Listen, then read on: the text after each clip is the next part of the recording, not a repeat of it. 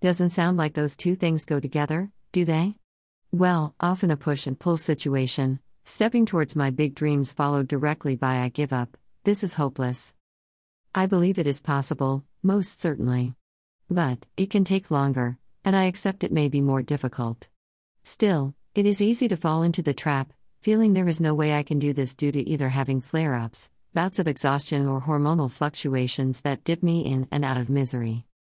A problematic part of chronic illness is talking about it, including in my content.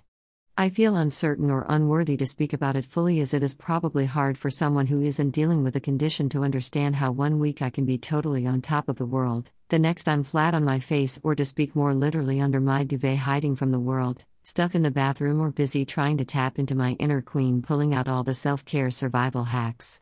Then, fretting, can I even call what is happening to me chronic when others have conditions I couldn't imagine having to deal with?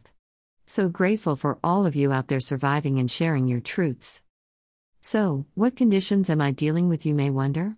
The oh-so-fabulous gut dysbiosis, known as SIBO, mine being the methane prominent kind. Yes, you read that right, methane. My gut swells up like a balloon and it hurts a lot. It steals my nutrients, meaning it must be managed to not turn into an autoimmune disease. I am really far on my healing journey, but I'm still paying for the expensive treatments and must watch how much I eat and stress to avoid flare-ups and burping all day long, mighty crack. The other fine condition that loves to keep me company is my good friend primary dysmenorrhea, meaning painful periods that keep coming back. Last month she disappeared and my mind was blown. After years she finally took a break, agreeing with what I was doing. Then 36 days later and counting, I'm dipping into a PMDD attack.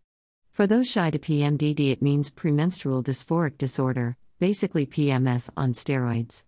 7 days in, trying not to cry all day, inability to concentrate, working hard to not lose all feelings of self-worth, and praying my period comes to relieve me of it all, with an underlying fear of the symptoms that come with that. So yes, it is quite the womb adventure. Are you also working on a business or project while dealing with health issues? I'd love to chat about your experiences in the comments below. Where does this leave me as someone who is building an events business? It means, I started months after planning an event to actually set it up, but it is finally happening.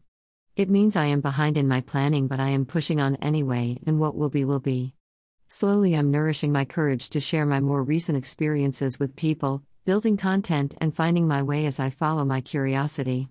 My first event of 2021 is part of a period health series, so I'm hoping my guests and I can begin to improve our situations together as a community. It also means that my work holidays are sometimes assigned to recovery days, and me being okay with that. As well as prioritizing myself over work, choosing to never sacrifice myself again, as pushing through suffering can cause immense damage. I've learned it is just not worth it. This time, I choose to simply follow my curiosity and have fun with it. I choose to release the self-pressure, and it cannot be said enough, once I know I've done the best I can, what will be will be.